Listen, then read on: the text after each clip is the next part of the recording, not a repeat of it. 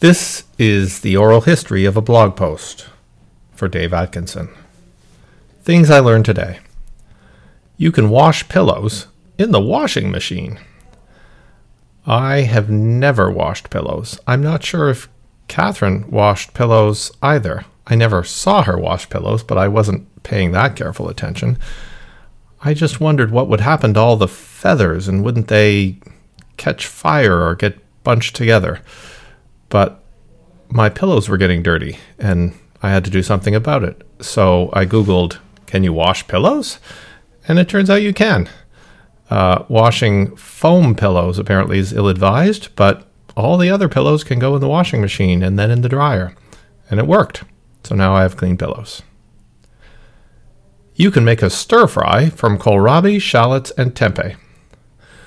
I've only been shopping once every 10 to 14 days, and I've been shopping more broadly, which is why I have kohlrabi and shallots from Heartbeat Organics in my larder.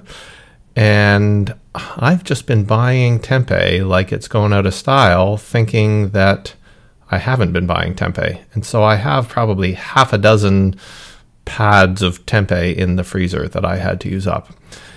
And I was kind of tired of the regular old stir fry that I'd been making for the last 50 odd days since we went into lockdown. So I decided to see what would happen if I chopped up some kohlrabi and some shallots and some tempeh and fried them up and put them over rice. And it worked. I didn't know that kohlrabi could be a cooked vegetable as well as a raw vegetable. If you've never tried kohlrabi, I recommend that you do, and you can buy it on Wednesdays and Saturdays at Heartbeat Organics. Nobody's coming to empty the upstairs wastebaskets. It's on me. Oliver and I actually started our lockdown, quarantine, self-isolation a week and a half or two earlier than everyone else, mostly because Oliver got sick and then got better and then got sick again, and then I got sick, and so we were living in a sick, non-COVID-19 sick, but sick house nonetheless. And in the middle of that, the woman who's been cleaning our house for as long as I can remember was scheduled to come one Wednesday morning. And I had to call her and tell her that because we were at home sick, she shouldn't come. And that, in fact, I think was either the second, third, or fourth time I'd had to cancel her in a row. And so the next day she sent me an apologetic text saying that she couldn't really be our house cleaner anymore. And one of the things that she used to do for us every week was empty the upstairs wastebaskets. And so now for the last 50 days since she was here last, the upstairs wastebaskets haven't been being emptied, and finally I've noticed that as a pattern. So I'm going to have to figure out a way of emptying them. It seems like a small, silly thing to notice, but it's just one of those many, many changes in my routine that the last 3 months has brought on. If you enable it in your settings, Zoom meetings can have breakout rooms created manually or automagically where subhives can gather for smaller discussions. This is something my friend Ton in the Netherlands pointed out to me as part of an email exchange about Zoom and Skype and Jitsi and other online video conferencing solutions and what our preferences are. And I had never seen the breakout rooms icon in my Zoom toolbar, and so I went looking for help, and I found out that it's, for some reason, something you need to turn on in the Zoom settings, and not the Zoom settings in the Zoom app, but the Zoom settings in your Zoom account, which means going to the Zoom website, logging in, and then digging down deep into the settings and checking on the box that says breakout rooms. And I've never done this, but I've heard from people who have done it to good effect. If you have a Zoom meeting with, 35 people on it, and you say, let's create some breakout rooms, you can put people in different rooms, or apparently you can just say, hey, Zoom, divide by 5, and it will put X number of people in each breakout room to break out together. Shopify has a retail point of sale system.